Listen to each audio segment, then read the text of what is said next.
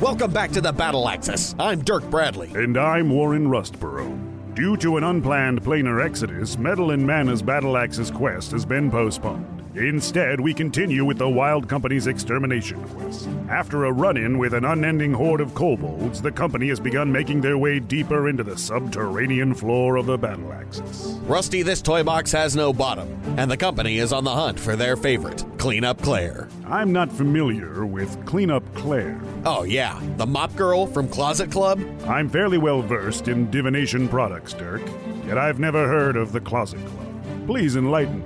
Oh, well, I mean, everyone knows that Claire has a secret romance with Potato Pete, Buck the Bucket's bitter rival from Pantry Pals. Oh, and when Broomhilda finds out that Baking Sonia's been playing both sides, that takes me back. Getting back to the topic at hand, the Wild Company has had a difficult time keeping a full team. With Vilberg's reassignment to hero rank and Spark Spellpuncher tending to unknown personal business with a Kiltus Bumblebrew, the Aethernauts Guild has had to cast a wide net to find a party member which matched the Wild Company's unique, gritty style.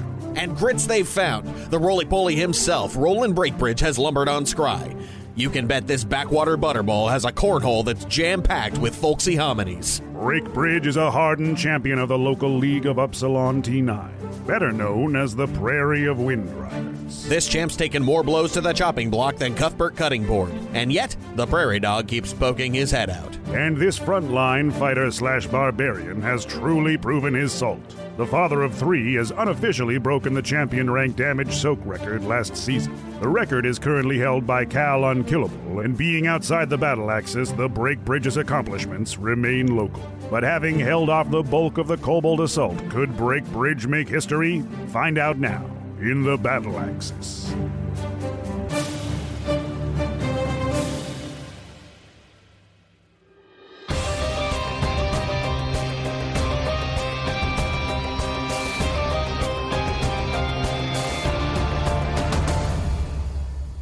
Iavos sits with Isvet, the woman who cared for him in his long convalescence, while he was afar in the Withering Acre. Tell me, why? Why was it your burden to care for my enable form? I suppose I should do my best to tell you the whole story. According to Father Clovich, you were found, a young boy, near the charred remains of a disused farmhouse. I arrived some years later and was assigned to care for you. We managed a monastery that doubled as a asylum for those who were terminally unwell. You were non-responsive, but clearly alive. You were fed on mashed foods and water, which you would swallow if given. But beyond that, you would simply stare.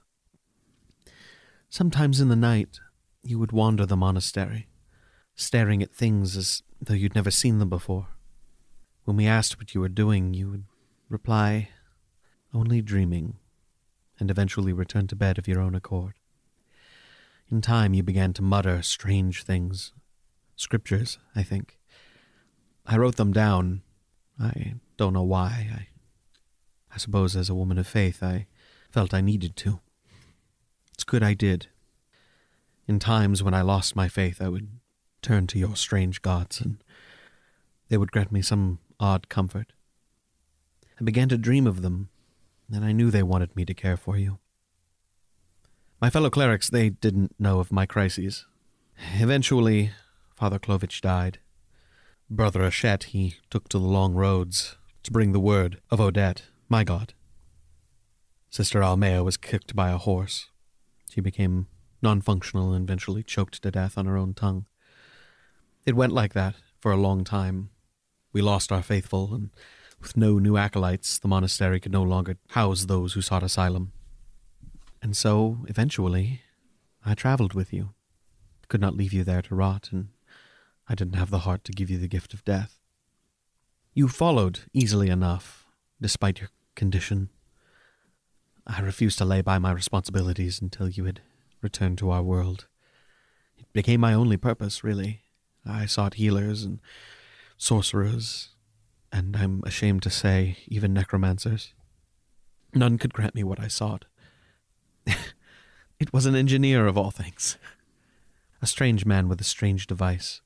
Some plainer nonsense. I knew nothing of it. I As far as I knew, the plains were the ones that were near to us, and even that magic seemed so far beyond me.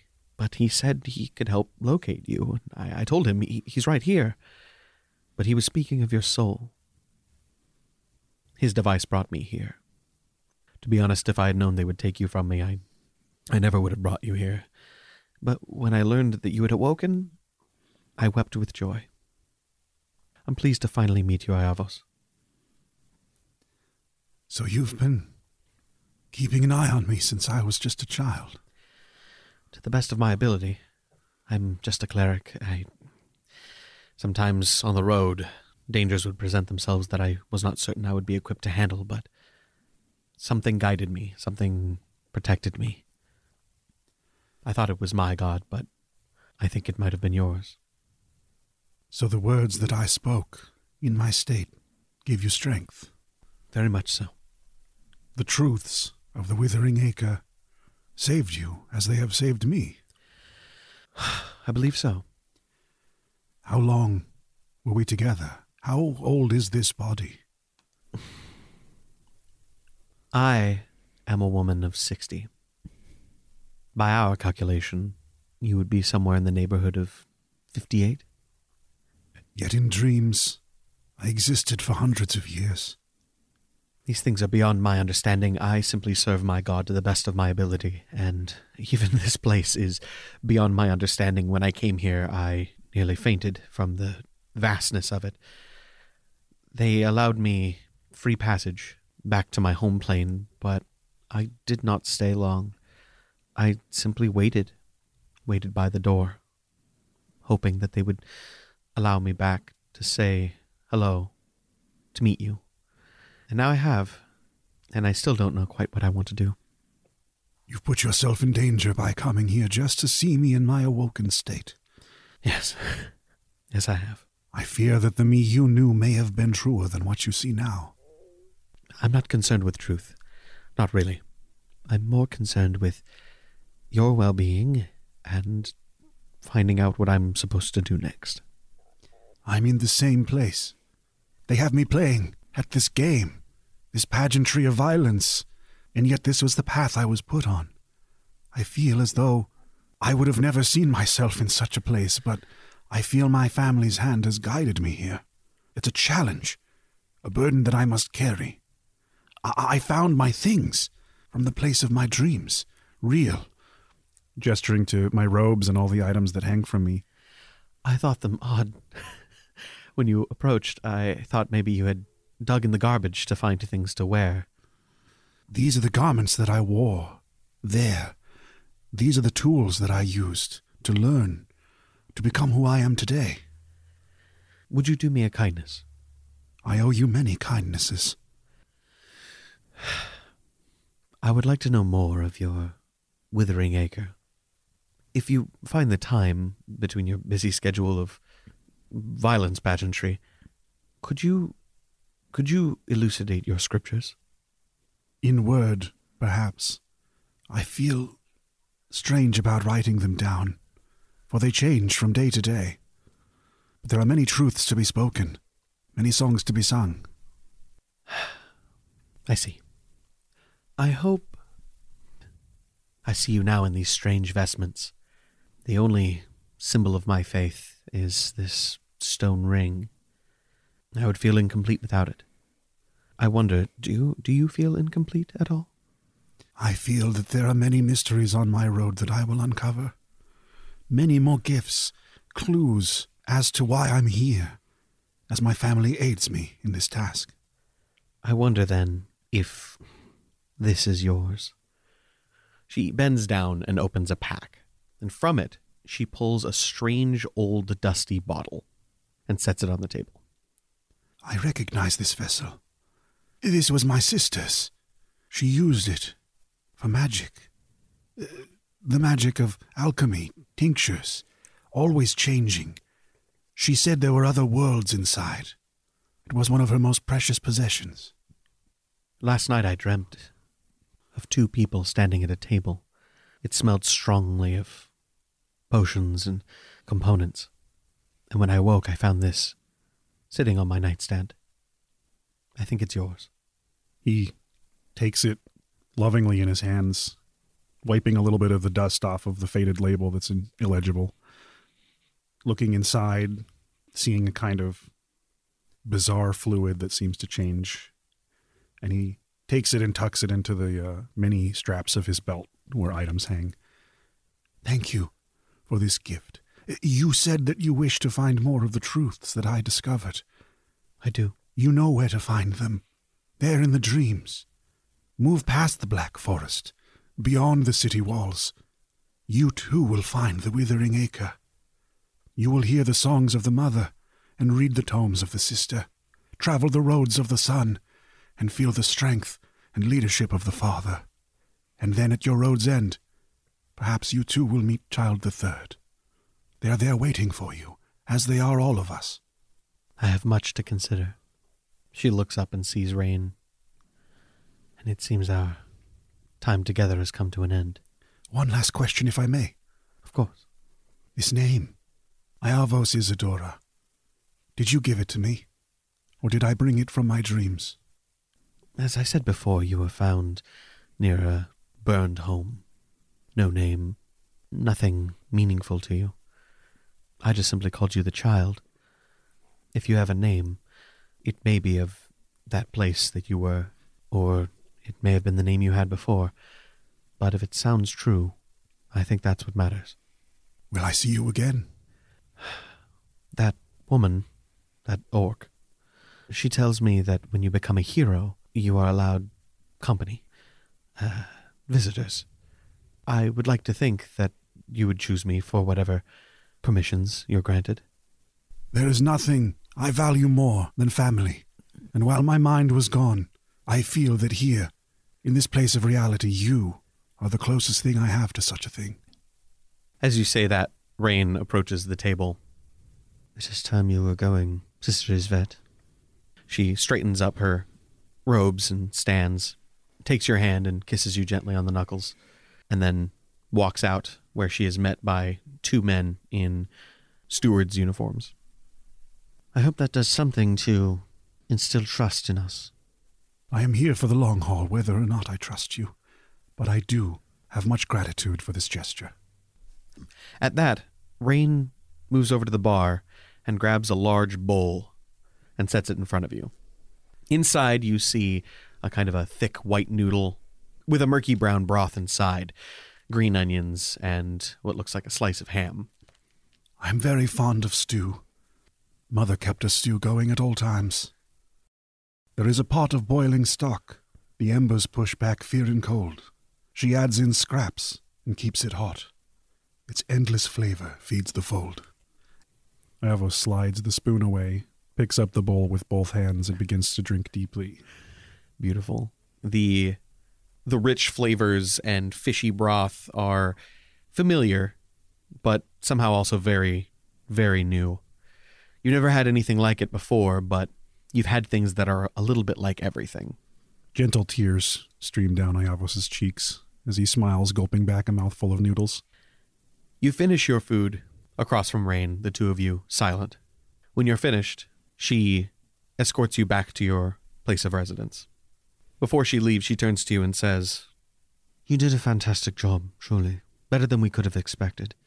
We were worried about your health, but you've proven that you are a capable adventurer. I hope that you do as well off-world." I'm still curious why me. As are we. But it turns out we'll get to see soon enough. In 2 days' time, you'll have a new quest, something off-world. You'll be meeting with Fimber at a small cafe called Xerxes on the Ring. But until then, I leave you to it. Have the others been informed of this quest? They will be. Well, I don't want any favoritism. I'm quite fond of them. Of course. Rest well, Mr. Isidora. That has never been a problem. Tomorrow's a new adventure. And she walks away. As is tonight. 2 days pass. What does Iavos do during those 2 days?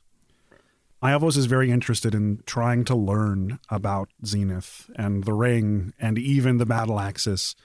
His mind racing with questions, his curiosity turning into a hungry animal seeking information. And he starts by trying to learn by observing, watching the local people who live here, the businesses, wandering the streets and the markets, asking some of the handlers that he comes across if he has access to books. But then he learns from going from market to market that there are places that sell books, and using what he considers his considerable wealth, he's going to see about buying some books that regard the history of Zenith or the plains and just the things that happened while he was in another world. Yeah, you actually do find quite a bit. Lots of #1 bestsellers and other hot ticket items, big glossy covers with high profile pictures. And none of that interests you quite as much as the historical documents, the pages upon pages of nitty-gritty detail and complex interrelational and interfinancial issues that came about from trying to create this impossible satellite. You eventually managed to acquire some really meaningful and useful information, as well as some bubblegum tourist books that help you chew through what it's like to live here. He also finds a very curious book called Cloak of Thunder, Tongue of Storms, the autobiography of Stormclad Thundertongue. Yes, indeed. Covered with LUQ insignia. Exactly. Just branded to hell. What a poor writer. There's a picture of a Storm on the inside jacket cover of him in jungle shorts, just fucking like polishing his carriage. It's a back shot Vogue over the shoulder of Storm. Exactly. About the author. Penny, what do you do during this time? After sustaining this interruption of this very strange character and this strange message, Penny is going to return to her sword and shield and ponder over the meaning of its inability to be polished further before taking up both and sighing, and she's gonna actually go and look for some training. Excellent. You do actually find that there are multiple gymnasiums in Hub that are more than open to novice members. Inside, you find a fair number of people who are willing to spar with you, and though there are coaches, you need to sign up for them, and they take a long time to become available, and so you mostly just stick to your personal practice. Okay, in that case, this is great because I'm looking for like the next step up from the training that she's been doing. So some live practice is a perfect way to try to apply those fundamentals. And she's just going to work on that for the rest of the day. As soon as you start sparring with people, the shield no longer feels so alien on your arm. It's almost as if it just feels natural, like it's part of who you are. You don't remember training enough to justifiably gain proficiency, but you now have shield proficiency. As Penny finishes kind of this last round of training, she'll kind of sink over on a bench against a wall and kind of stroke the shield and the sword and whisper to it. You chose to go on this journey with me, and I am so sorry that I've neglected you. From now on, I will do better. Excellent. What's Gaspar doing during this downtime? Gaspar is going to get some practice using his class feature of Whispers of the Dead, having Nepet tutor him on how to use an alchemist supplies. Excellent. He's going to procure the ingredients to make probably just a basic poison. Mm-hmm. So using Gaspar's proficiency with a poisoner's kit and the proficiency he gets from Nepet with an alchemist supplies, attempt to collaborate. Excellent. The spirit seems resistant at first, but in time it learns its place and follows orders fairly effectively. You're able to piece together some alchemical basics, enough to at least use a kit to effect. And what's Hal doing in the next 2 days? So Hal spends some time at like a sports bar, watching EXPN, watching the feed, listening to the analysts, seeing what they could have done better in their quest. And there's a lot of coverage over the fight with the great uncle. Hal recognizes he wasn't really mentally present during that moment. He kind of slipped into the zone and just went off on this thing. And that's something that he thinks there's power there, and he can see that. And so he goes to a sparring ring somewhere, and he tries to find that place again and just lets people beat the hell out of him as long as he can stay conscious. As you start getting into some of these sparring matches, it starts off with you getting beaten a little bit, but you find that your body doesn't seem to let you get beaten. Every time you try to let yourself take a few hits, you find yourself blocking, parrying, diving in, and attacking as per usual. You're almost falling into these grooves, these repetitive actions that you can't seem to fight. And then you come up against someone who you do not know. He's a hero. Simple, nothing fancy about him. And when he challenges you, you're not quite sure what to expect. And then he starts soundly beating you, outthinking you in every move. His ring IQ is far better, and you find yourself struggling to keep up. And then you're standing over him, his nose bloodied. He seems horribly injured, and you have somebody pulling you away. You don't know what happened, but you think you achieved what you were looking for. After your 2 days of downtime, the four of you get onto a local taxi and find yourselves on the ring. You meet Fimber Whalen at a cafe called Xerxes, but the sign is odd. It's spelled XERXES''SES, as though somebody didn't know how to make Xerxes a possessive and wrote something wrong on the form. Inside is a small, dingy cafe. The walls, however, are lined with art, beautiful art. They predominantly feature fractal patterns that, when looked at from the right angle or with eyes blurred, seem to have faces inside of them. Fimber is sitting at a small table with 4 more chairs pulled around it, and he gestures you forward. Good day, Fimber. How are you now? I'm good. And you? Quite well. Hope you all fared well during your downtime. Hal, is that a new scar? Maybe. I can't always keep trick. Penny flexes a little bit and rubs her sore shoulders, eager to take a seat. Excellent. As soon as you sit down, Fimber gestures to the barista. Your eyes are drawn to him immediately. He is a Prescus. They have 4 arms, 2 primary at the shoulder and 2 smaller, thinner helper arms at the ribs. They have a long face, not unlike a horse, and they're covered with fine fur in complex patterns. This man, who you assume is Xerxes, has dark purple-brown fur with what looks like an electrical discharge pattern in white, moving from his throat down across his bare chest. The man comes forward with a tray of what look like simple coffees and sets them down. He nods to you. Elvos eagerly picks one up and sips at it. Oh, revitalizing. Wonderful. Those of you who are familiar with coffee can tell that this is exceptionally good. Penny inhales deeply and lets out a contented sigh as she seems to relax into her seat. Gaspar is going to put the dwarven head on the table so that the nose is just over the cup, and he's just going to smell the coffee. Hal drinks his, but he really doesn't appreciate the quality. He's a basic Baba Java bitch. This is above his level. Sure. It's very rude to put elbows and heads on the table, Gaspar. I do apologize. I'll take the head off and the cup of coffee and just hold them on my lap. Penny then looks up at the server and, noticing that he has no clothes on. Oh, is that allowed here? The Prescas have microorganisms in our fur that consume all leavings and eliminate most bacteria. We make ideal cooks. Oh, how fortunate.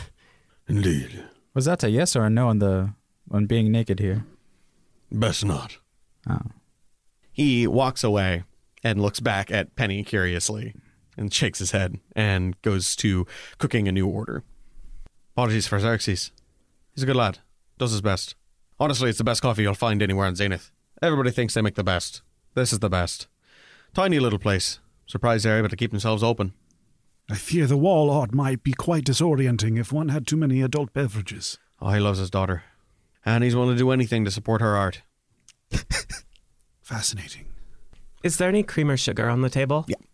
Penny is going to make a very sweet and light coffee. As soon as you finish your little concoction, you look up and see that Xerxes is staring daggers at you. She sheepishly begins sipping her drink. Shakes his head. Part of the reason why I brought you here is actually because the quest that we've been given is by Herzuka, Xerxes' friend. They've been friends for a long time, but Herzuka decided to take on the life of a colonist. Right now, he's currently the foreman of a colony on Row Kaith 43. Everything was fine when they got there. There were already established buildings. They assumed that some kind of cataclysm had wiped them out a long time ago. But recently, they've noticed some of the colonists have gone missing. So, they commissioned a luck team. That's where you come in. Normally, we don't like to give off-world quests, but Xerxes is a friend of mine, Shazuska is a friend of Xerxes, and I'd like to think that we can become friends. Is it common for novice-ranked teams to go off-world? Not at all. It's not necessarily forbidden, but most people don't request them. Usually, if you're going to be requesting a team, you usually want to find somebody who's hero or higher. But you all have shown yourselves to be a little bit better than your average novice-ranked team, and frankly, none of the other heroes are interested. This colony, you said it was a farmstead? No, it's many things. It's mostly just trying to get itself established as anything it can.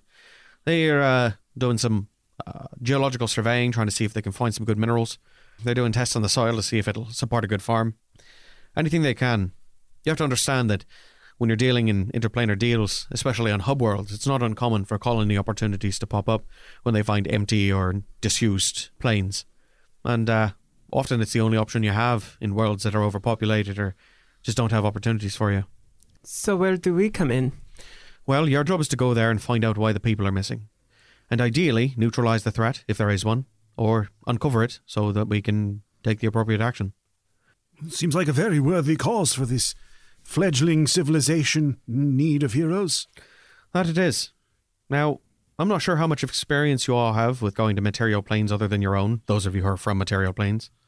About 300 points of experience. I have visited a few planes before. As I'd imagine. You're from Abel originally, yes? This is correct. Good. Then this shouldn't be too odd for you. Basically, we're going to be getting you to a gate, and you're going to be stepping through. You're going to find yourself in front of a gate beacon. It's not a proper gate yet, which means it needs time to recharge, so you might not be able to return immediately. Are there any extremes on this plane? Weather, gravity? It's going to be cold. From what I understand, the gravity's a little high, but nothing you'll notice. So be sure to kit yourself out for cold weather as best you can. I also know it's rocky and mountainous, so anything you need for climbing gear or spelunking, that'll be safe. Not my strong suit. It's okay. I think I can do it enough for both of us. I'm still a little foggy on some of the aspects of our bookkeeping, as I've been relegated to do the task for the team. We have 400 gold with which to kit ourselves for such a quest. That you do. And I believe we have yet to receive the gold from our Battle Axis quest. Oh no, that'll be in your account. An account, so not coin. No, it can be withdrawn as coin if you like. Basically, every time you complete a quest, the standard amount of money that you're getting is getting put into an account which you can withdraw or use as you need to. The idea is that they're kind of holding your money for you because there's a good chance you're going to need to spend it and reacquire it and spend it and reacquire it. So keeping it out in cash doesn't really make a lot of sense. The strange practice of trust. Aye. Then it's in our account then, and we currently have 8.5 glory? Yes, you do. Oh no, you actually have the original 4 that you walked in with, plus the 8.5, so you should have about 12.5, which is a lot, until you realise how much everything costs. And what does one do with half a glory? Nothing. You wait until you get more. Very well, this answers a few of my note-taking questions. Any others? Standard rewards? That there are. You're going to be getting about 50 gold. You're also going to be walking out with whatever you can carry, if you have the mind to do so. Though these are colonists, so try not to steal from them. Are there any beers? I think they're brewers there, but I don't think they're set up with the proper brewery. Not beer. Beers. Bills? No. Ursine creatures. Oh, bears! Oh, are the bears there? I don't think so. Huh. I don't know, I didn't get a wildlife report. Could use another rug. Spending much time with young Hal has given me appreciation for the letter E. Well, whatever works for the lot of you. You don't have to be there until tomorrow, but I'd say make haste. The sooner you get it done, the sooner you get paid. And this will be a standard quest, which means it will be scried. It's public viewing. And, I think that's it. I feel good about this one. What could go wrong? Sorry for piling so many on you. There's a lot of quests to take in such short order. Enjoy your coffee. I got places to be. And, yeah, just don't tell anybody about the place. Because, I don't want to have to fight for a seat. Understood. So, the rest of the day passes seamlessly. You all kind of mentally and physically prepare yourselves for the task ahead. Most of you still needing a little bit of rest and recuperation before a new quest. The next day, you find yourself at your nearby quartermaster. Bagworth is not there to greet you. Instead, you see a Duragar, a deep dwarf, who is handling the task. Is there any special gear you'd like to requisition beyond your last equipment? According to the document I wrote up about our loadouts from the previous quest, it would seem that if we were to invest in some cold weather clothing and a climbing kit should we need to utilize such a thing, as well as one healing potion, which while we didn't use last time was a very nice bit of insurance, we have just shy of 20 gold left over. If there's anything you could think for us to purchase, that puts us at about 20 rations should we need to feed ourselves. Is there room in the budget for a tent? Perhaps some shelter in case it snows. Yes, I will add such a thing. 2 tents for 2 people each. Perhaps just one big one, in case we don't want to be separated. I imagine they cost the same. Oh, I almost forgot. Penny slips the Ring of the Hidden Mind onto her finger and admires it for a moment. You have to report that. Yes, of course. Where do I write it down? 1 moment. He steps away for a moment and then comes back with what looks like a card. The card has slots indicating what magic items you have, and he gives you 4 each. It basically shows a diagram of a person's body with several physical slots, and then it has underneath it several spaces for miscellaneous items that don't fit on a body. Okay, Penny will jot it down in the appropriate place and look around at everyone else. Is anyone else bringing their new items? Yeah, I've got one. I lean forward and I write down the ring that I've got. Oh, I already wrote down the ring. Oh no, it's my other one.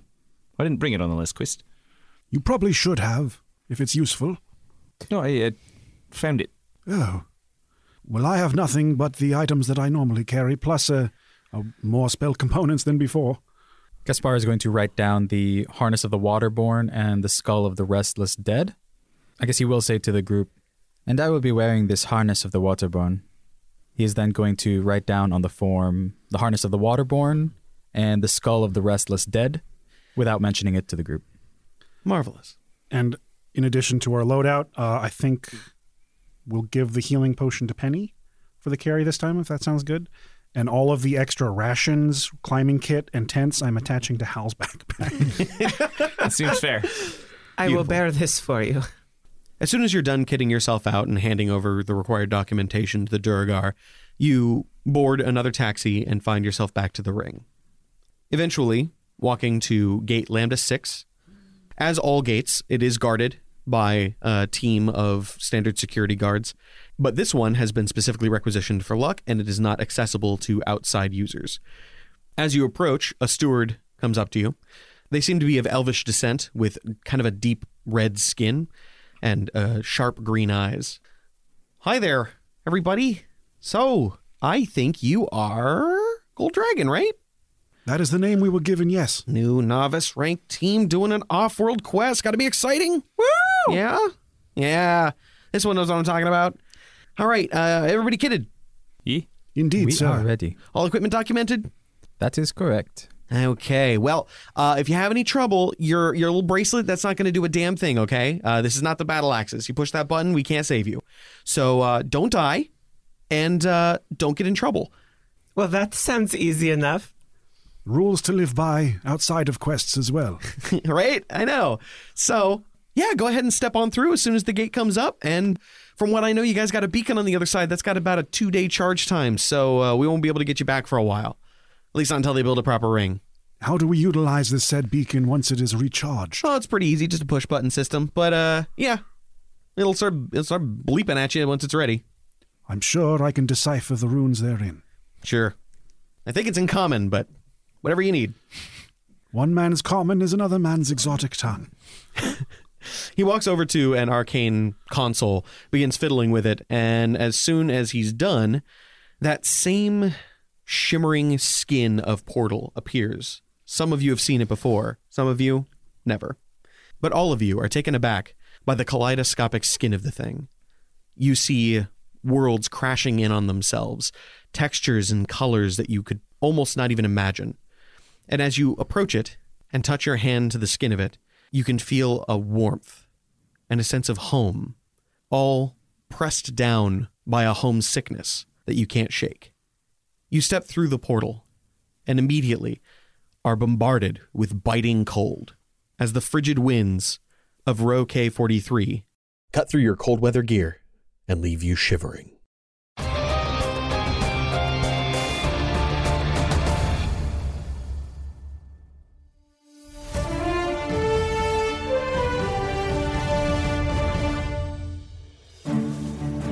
Welcome back. I'm Warren Rustborough. And I'm Dirk Bradley. After a devastating loss at the hands of the Adrachai, Battle Axis quests have been temporarily suspended until the next contraction displaces the wandering nightmare of the Infinite Dungeon. We now go live to Page Theta Rho with the surviving members of the Wild Company. Thank you, Dirk. I'm here with the Wild Company, whose temporary team member Roland Breakbridge was tragically lost. Vindus, can you tell us what went through your mind when your ally was taken from you? I just couldn't stop running. Shh. It's okay, buddy. Nothing you could have done. Did he just go all storm-clad and comfort himself? Vindus was subject to some interplanar interference during an experiment. Phlox and I can field your questions. Thank you. Verena Atera, few have survived the Adrachai, and given how it interferes with divination magic, we have limited information regarding its appearances and method of attack. Can you tell us about what exactly you saw? I tried to look, tried to understand. But by the time I realized what I was seeing, I was already running. I ran, Paige. I ran. Because I'm a coward. It should have been me. He bought us time. He saved us. He never wanted to join the Axis because he didn't want his children to grow up in a place like this. He protected us. And now there's nothing left to protect them. Phlox, are you ready to speak? You remain behind to help Roland.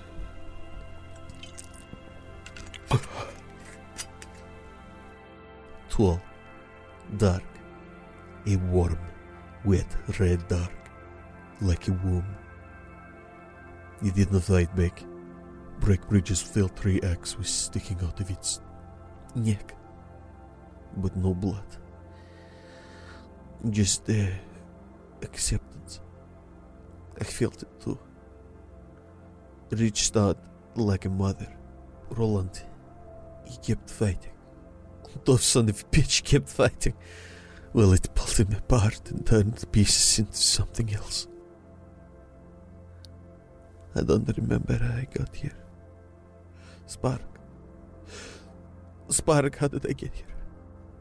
Spark's not here anymore, Phlox. That's why That's why we're still alive. Random chance. The flip of a coin and we got Roland instead. If we were all together, there'd be nothing left of us. I don't want to do this. The producers, they said... Not now! We have to get the interview. I said not now, damn it! We'll be right back after these words from our sponsors.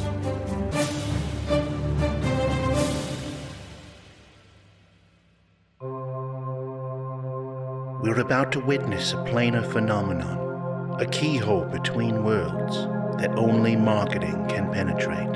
Join me as we glimpse into the Adverse.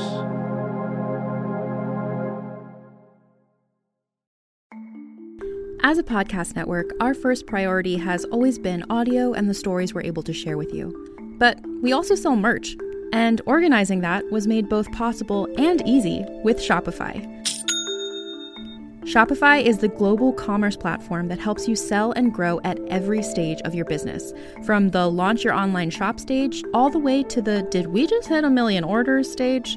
Whether you're selling scented soap or offering outdoor outfits, Shopify helps you sell everywhere.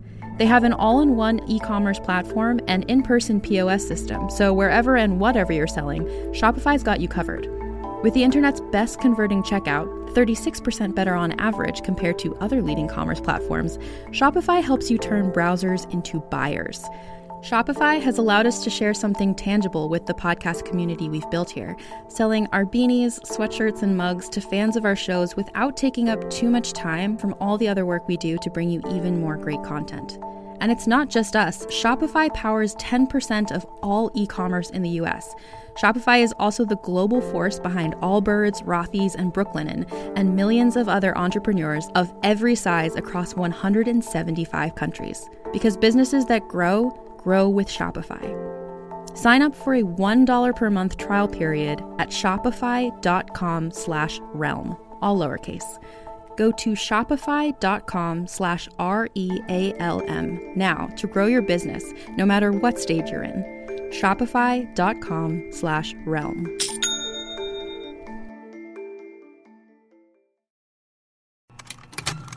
Contained herein are the heresies of Radolf Burntwine, erstwhile monk turned traveling medical investigator. Join me as I uncover the blasphemous truth of a plague-ridden world, that ours is not a loving God, and we are not its favored children. The heresies of Radolf Burntwine, coming January 2nd, wherever podcasts are available. Something evil has entered these woods. This forest is my home. I move like a shadow. I speak to the old growth. I hunt that which challenges the balance of nature. Something wicked is near. I remain silent, unseen, invisible in this bush, my favored terrain.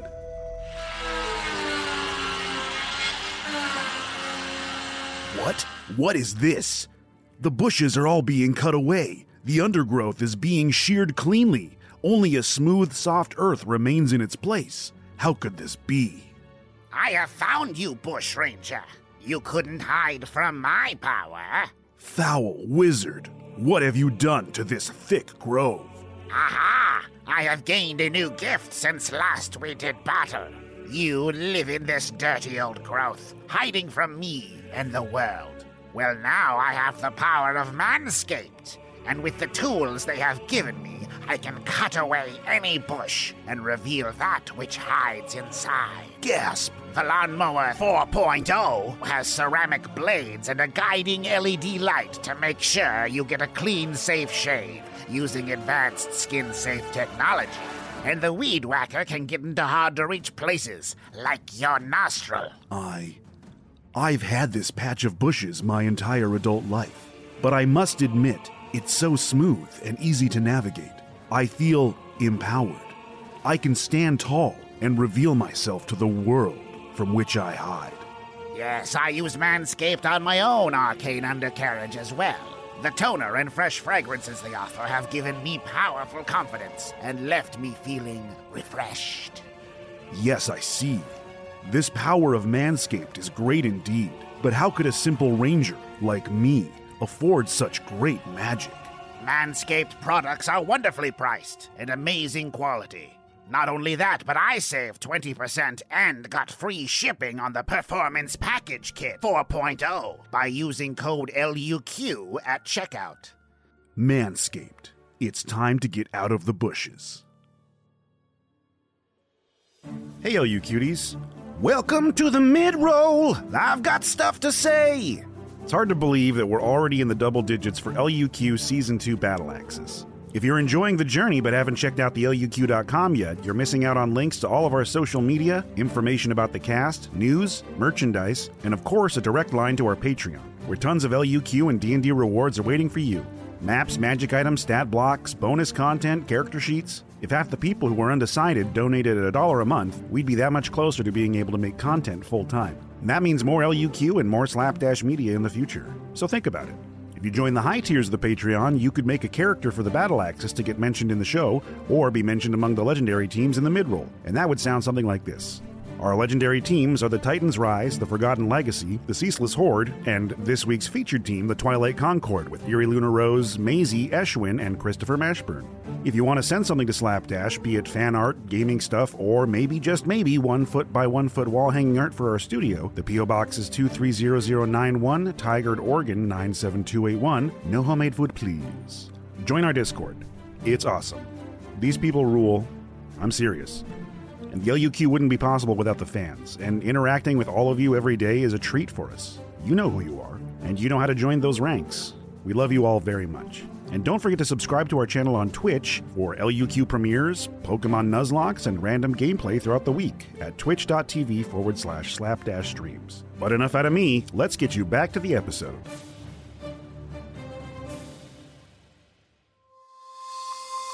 What's for dinner, Mom? Cabbage and onions. No, I hate cabbage and onions. No fair. I'd do anything if Tomothy would just eat his vegetables. Anything? Did I stutter? Excellent. If you sell your soul, your kids will eat their greens. Ho, ho, ho, Green Devil.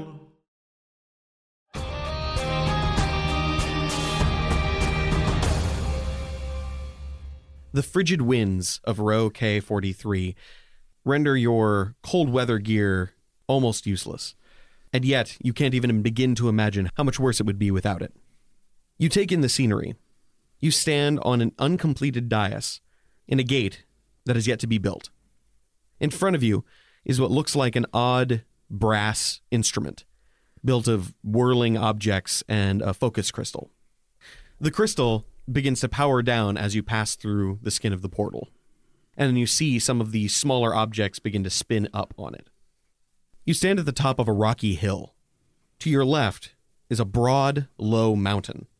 From various points on it, you see small streams that collect into a large river that flows down the mountain, past the hill on which you stand, and into a small village. Some of the buildings are fresh, cabins of recently charred green wood, others old and weather-beaten. And there you stand, on the top of a cold hill, on a distant land. This seems hardly fair. Hal's practically made of fire, Penny's covered in fur, and Gaspar is half dead. I have a very low body fat content. Before anyone says it, I'll just let you know, I agree, wearing a shirt underneath the coat probably would have been useful today.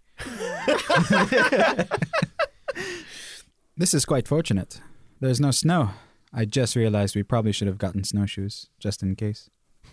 Penny sighs loudly and looks at her mittens. I was hoping for snow. Difficult to play a flute with those, but they are quite charming. I know, they're so cute.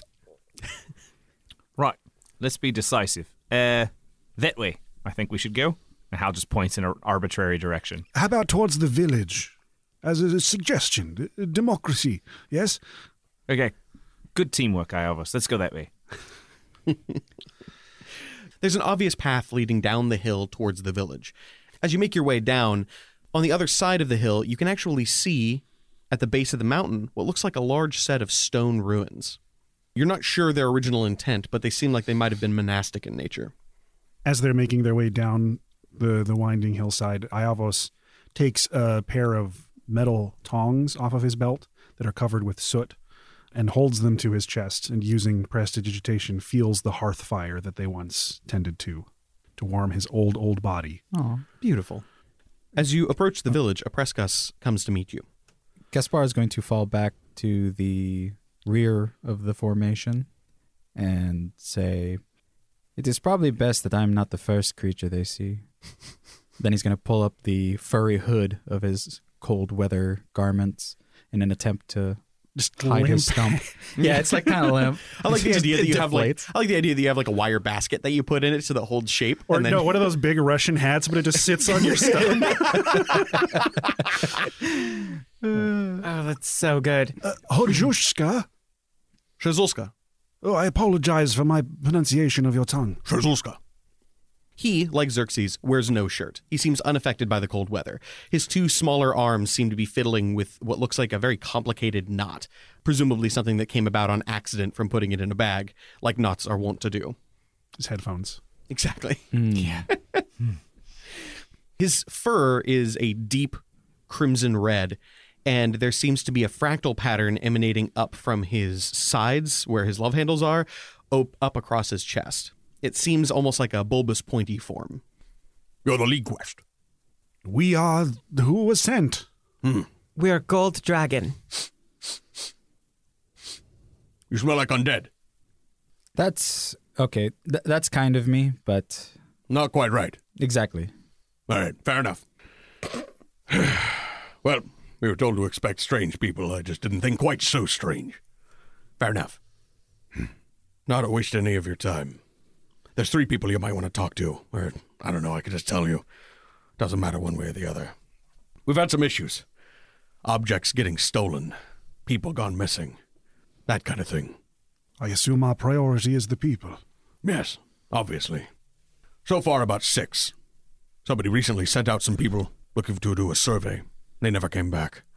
Some people have gone missing from the nearby area. We don't know what to do. But we do know that it's something here. There's a few folks you can talk to. First is Reth. He's the pink lizard folk you see over there by the smithy. Then Felsa. She's a female human merchant. You can find her over there near those warehouses. And then there's Loper. He's the dwarven cat thing. You'll find him about. He's over on the work site. They're pounding out the ground, seeing if they can throw up a few more buildings. If you got any questions, come ask. Very good. I assume that the group who was sent out on a kind of survey may have had some maps with them? Maps? There's no maps here. Unfortunate. We've only been here about 6 months. Not a lot of time to map anything out. Most of us are just trying to survive. You said you're pretty sure that whatever's making people go away is around here. That's right. Why don't you just move? Can't get too far away from the beacon, and this is the only place where the membrane is thin enough that we can puncture. Yeah. And we can't go to try to build a gate somewhere else. Plus, we don't know that it's any better anywhere else. For all we know, we move a few miles abroad and we find something worse. That's what it's like to be a colonist. So yeah, lovely place you've got settled here. Yeah. All right, get moving. I got work to do. Okay then, so who do you all want to talk to? I heard there was a pink lizard man. I don't think I've ever seen a pink lizard man before. It sounds interesting. Well, that's certainly one way to prioritize. Let's go. Excellent. You go towards the only thing that looks like a smithy within your eyesight, black smoke billowing from what looks like a forge. As you pass through the village, nobody seems to be taking as much note of you as you expected. They all seem pretty unimpressed, and that might be due in part to the fact that they're all very different races. You see elves, dwarves, gnomes, dragonborn, everything. Anything you know, there's one of them. The only thing you haven't seen is any of the more bizarre races like the Prescus. But, nevertheless, they seem unimpressed by your presence, but somewhat hopeful by the fact that they've got heroes here. Or what they think are heroes. What a beautiful and diverse civilization. When you come to the smithy, you see, as he described, a pink and cream-skinned lizard folk. He's holding a large hammer in one hand, and he seems to be laughing as he gestures at a friend of his. Are you Reth? Right? Yeah. You must be the heroes. I'm very excited to have you here. Kia ora, friend. I gotta ask, why would a lizard person move to such a cold place? Must be miserable. That's why I'm a smithy. As long as I'm standing by the fire, I feel great. If I walk about 30 feet that way, I'll probably pass out. I sleep by the forge most nights. I see. Every boss's dream.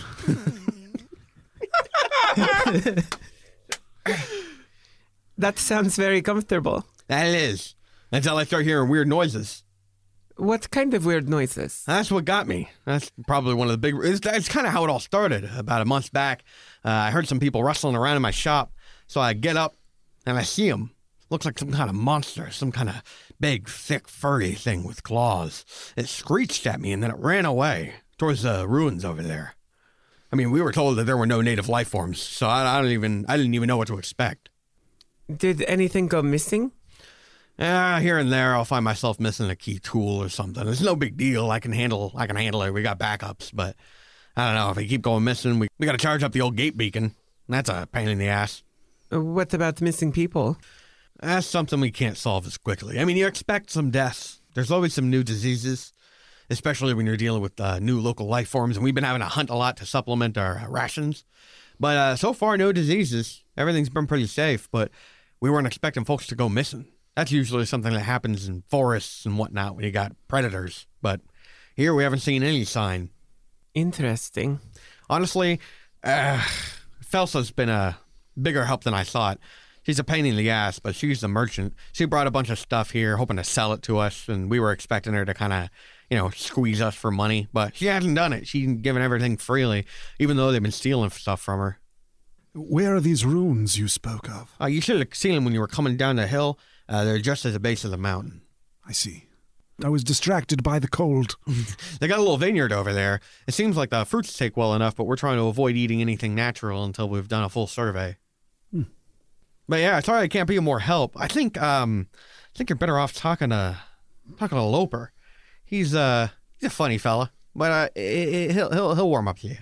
How tall was this figure? Oh. What? Hal laughs because he said he'll warm up to you. It's a lizard person. How tall was this creature? The creature? The thing I saw, pretty big. I'd say maybe like 6 feet or more. It looked kind of humanoid, but I don't know. Like I said, there's no surface dwellers here. What'd this screech sound like? Real high. Can you do one? I can't. Sorry. Okay. All right. Well, you can try. Fair enough. It was higher than that. Okay. I thought that was very good. Perfect. Shall we go and see Loper or Miss Felsa? I think going to Felsa, this merchant, would be good.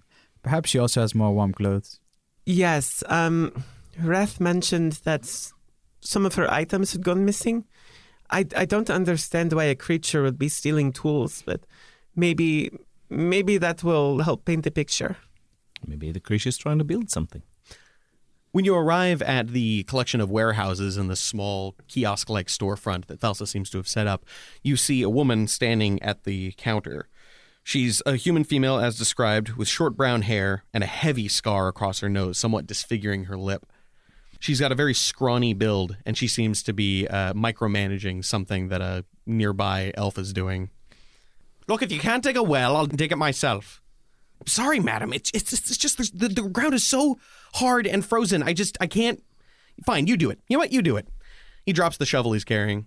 She goes over and starts pounding away at the dirt to break it up a bit. Digging a well is a lot of work. Yes, it is. And quite frankly, I'm tired of having everybody do bad work. Might we have you take a quick break to speak with us? Talk while I'm working.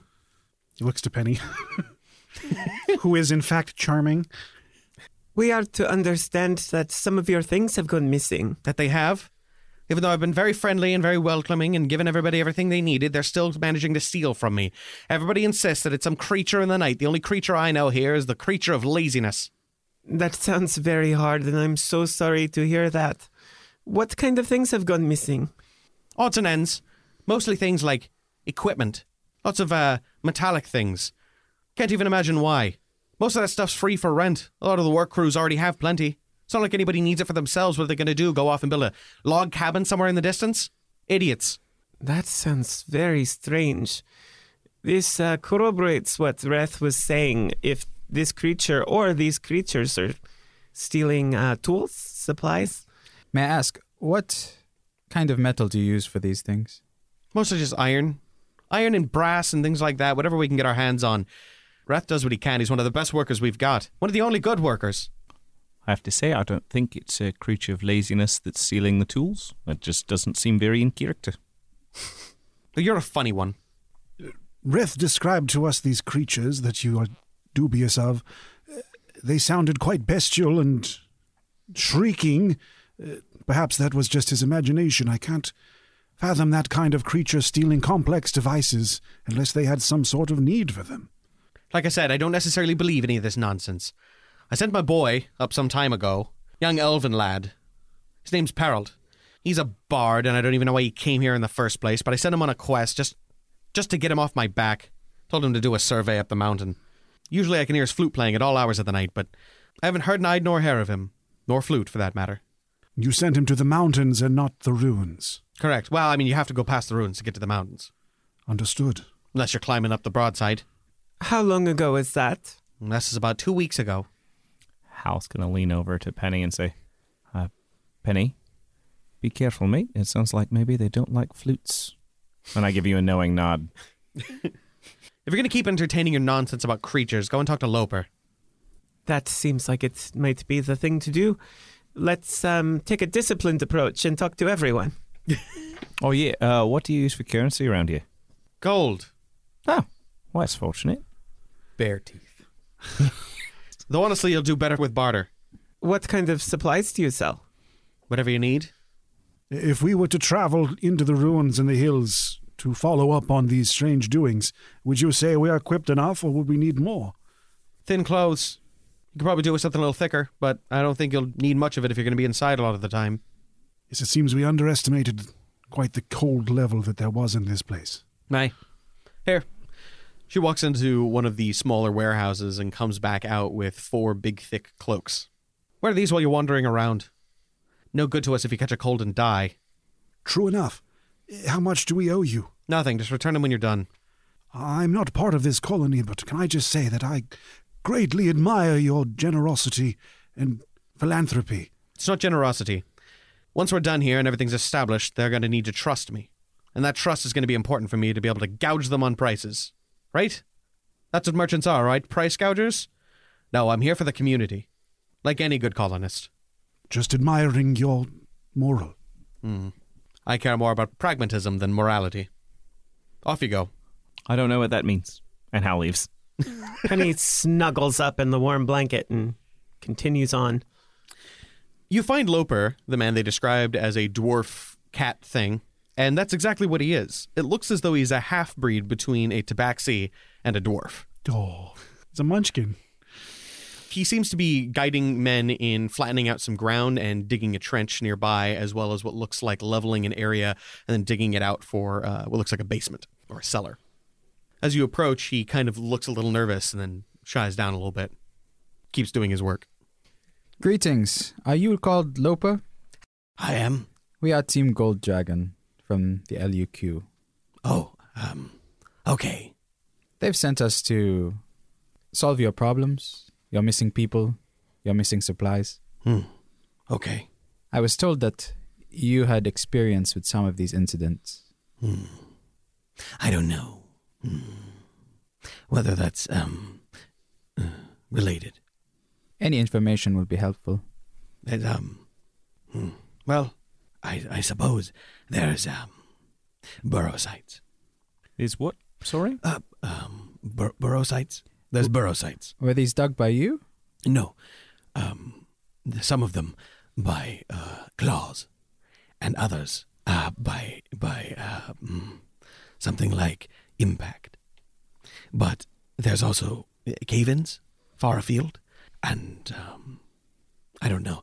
I advised against this particular site. I thought it was a bad idea, but they insisted that they had no better site, and I said perhaps we should not come here at all, and they said, too bad. So here we are. Right. Will. Where are these burrow sites? All about. I imagine there's some kind of underground creature. I've not seen any evidence other than that.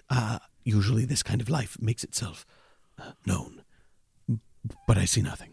So I think if there were anything like a burrowing creature, they would likely have tunnels, especially with disturbed earth. But you look out where the plains open up a little, and you can see there's no sign of burrowing or anything like that.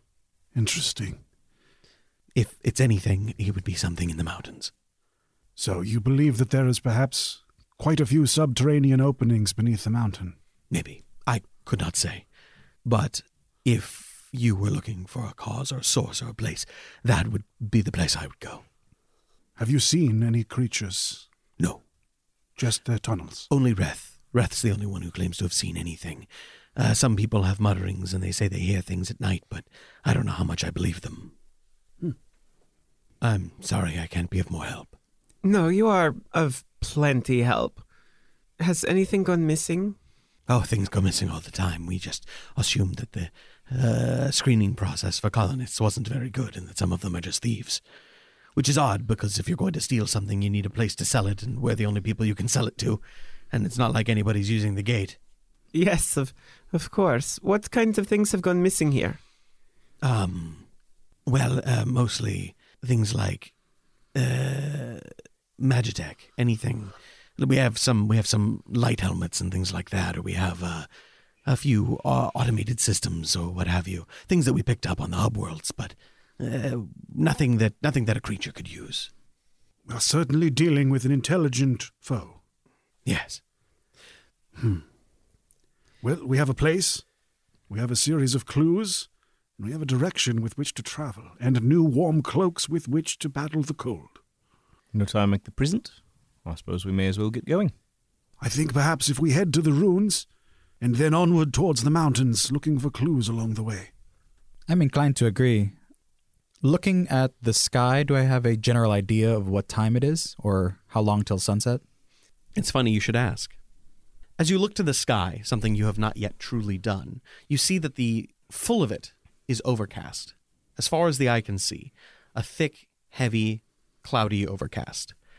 But what stands out rather noticeably, more than any other place you've been, is how low the clouds are.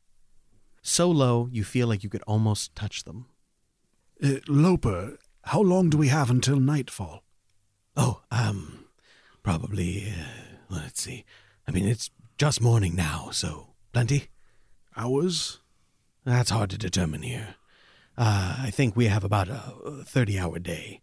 And if I had to place the time, I'd say we're at hour 10. And does the night in this place grow much colder than the day? Yes, but it's warming up now. You have time. Very well. Let us make haste to the ruins, then. Yes, I think that is the next thing to do. As you march back through the village towards the ruins, the colonists around you take more warm notice of you, realizing that you do actually intend to help. They nod to you as you pass. A young man walks up to you and hands you what looks like a small fur bundle with what looks like a jerky inside of it. And all of them seem somewhat somber as you make your way towards the ruins and the mountains, oppressed by the low-hanging clouds of this foreign land.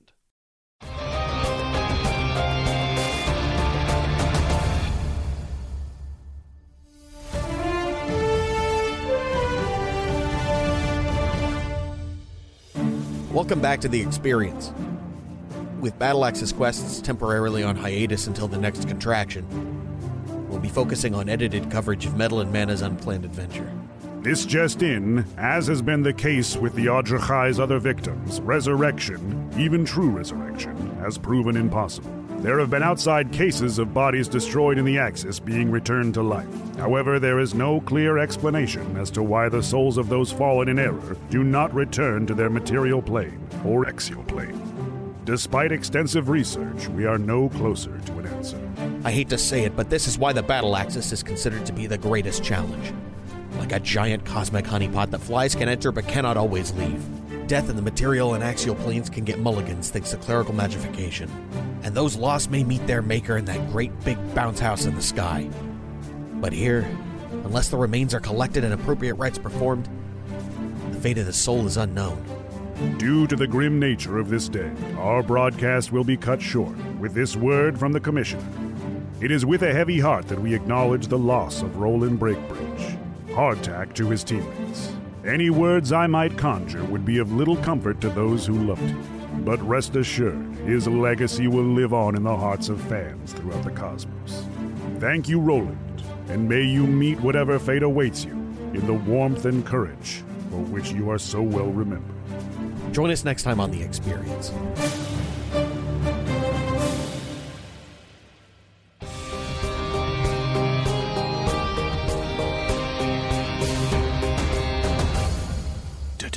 Good.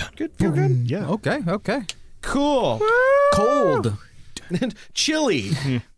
Sub-zero. Frigid. I imagine Iavos is cold, like in a nice summer day anyway. Yes, probably. Yeah, he's old. He's the sort of person that comes into the restaurant when it's like 75 and they're like, "It's cold. Can you turn the AC off, please?" Right. He's perpetually sweatered. Yeah. Perfect. Who do? Michael do? I can do. Yeah. Michael can do. Thank you for listening to this episode of the League of Ultimate Questing Battle Axis. Woo! We're going to go around the table introducing the players, starting with myself. I'm Michael Loving. I play Halifin Orison Jr. You can follow me on Twitter at OG_Captain_Mel. Professional dungeon master, periodic voice actor. Catch me in this show, on God's Fall, and on rare occasions on Greg's new Land Beyond the Mists West Marches campaign on Twitch. Nice. Beautiful. Yeah. Nice. Details for those things on my Twitter at all times. My name is Angelo Kaluag. I play the level 3 rogue Gaspar, who is headless. He is of the Phantom subclass as well. Guess if you want to find me on social media, you can probably follow me on Instagram. My tag is, if you don't know, now you know, Angelo. Is it really? It is. It's the longest tag I have. You kids lighten up, man. Give me some energy. We're at the end of the episode. Give me some zest. I can't believe that they would let me have that tagline. It's too long. It's too long. How's that for excitement, Zach? Can I get the jazz read, please? Up next is jazz plus jazz equals jazz.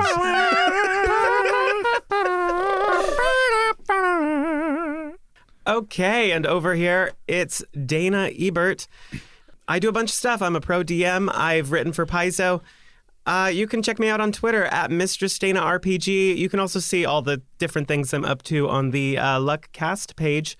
But I play Penelope Farthing, the level 1 bard to level 2 Phalok. Dana's the most professional out of the group of us, I think. True. Yeah. Definitely. My name's Law. I play Ayavos Isadora. I almost said I'm the Dungeon Master. That hasn't been true in over 10 episodes. Just a force of habit. Witness to the Withering Acre, level 2 wizard, level 1 cleric, also creative director. And again, if you want to find any info about the cast, on the LUQ page, the cast tab has links to all of the relevant things they want to share with you. And I'm Zach. That's true. Hi, Zach. Accurate. Dungeon Man. I'm the Dungeon Master. I'm also the producer for Slapdash Studios. I'd also like to thank Bree Golden of GoldenStylist.com for their work on making our battle maps, which we have not even used this chapter yet. So Not yet, but there's one on the table and it's upside down. Wait. Are you saying there's going to be a fight? No, just a map. I just assumed that the white paper in the middle of the battle map meant that it was snowy, and we are going to find some snow. I also want to thank Hediger the Editor for his fantastic work making these episodes so good. Yeah, good. And leaving the outros the fuck alone. Yes. So you get to enjoy all of this. It's true. Imagine an hour and a half of this. Yeah. Right. He is legend here. Yeah. We only sound good because of him. Without him, we'd all sound like this the whole time. The whole time, which some people would be into, but more people wouldn't be. Anyway, thank you for joining us for this episode of League of Ultimate Questing. New episodes go live every fucking Monday. Only on fucking Mondays. Yes. On Celibate Mondays, nothing happens. Yeah. You can also check out the luq.com for links to all of the social medias. On those social medias, I believe you can find links to the Twitch page where we do live premieres, sort of the episodes, which are technically out for the podcast earlier. But hey, you can watch the show with the community. And speaking of the community, on the luq.com, you can also find the Discord, which, if you enjoy the show, chances are you'd enjoy the fan base as well. I'd be surprised if you didn't. I would be too, because they're very enjoyable folk. They are lovely people, and we're there. I'll say hi to you. It's not like Discords. Discords suck. Every Discord I've been on has been balls. Ours rules. Yeah, I joined the Subnautica Discord the other day. I was in it for 5 minutes and muted the entire thing. Yep. I haven't done that with LUQ yet. So anyway, there is a spoilers thing. You do not have to be caught up on the podcast before you join the Discord. That's been a common thing that people have mentioned, so we want to let you know. Please just join. Other than that, thank you for joining us. We'll MVP. see you. What? MVP? Oh, you're right. Oh, shit, Do yeah. a quick MVP. Quick play of the MVP. game. Who's the play of the game? There weren't a lot of plays, were there? No, I guess there weren't. The coffee preparation. The baristing. A good barista. Xerxes always the a hero. barista. It is the best coffee around. That's the best So- naked coffee I've ever had. Damn fine. What about MVP? How about Xerxes' daughter for making all that art? There you go. Yeah. I mean, she wasn't even in the episode, but that was some pretty good trippy art. I pictured walking in there like being in this restaurant on acid would fucking suck. Or rule, depending on who you are. Yeah, I'm pretty sure I'm going to put my money on suck. Drink strong enough coffee, and maybe you'd get the similar experience. I liked Reth. I liked Reth too. Actually, yeah, I fan did of too. Reth. Anyways, he was a breath of fresh air. I wrote down jovial, friendly, and I was like, done. Good. 2 words for the same thing. Yeah, two synonyms. Jovial is That's enthusiastic fair. and energetic. Friendly is sociable. Right. Thank you. Anyway, the next time you use a thesaurus, we wish you luck.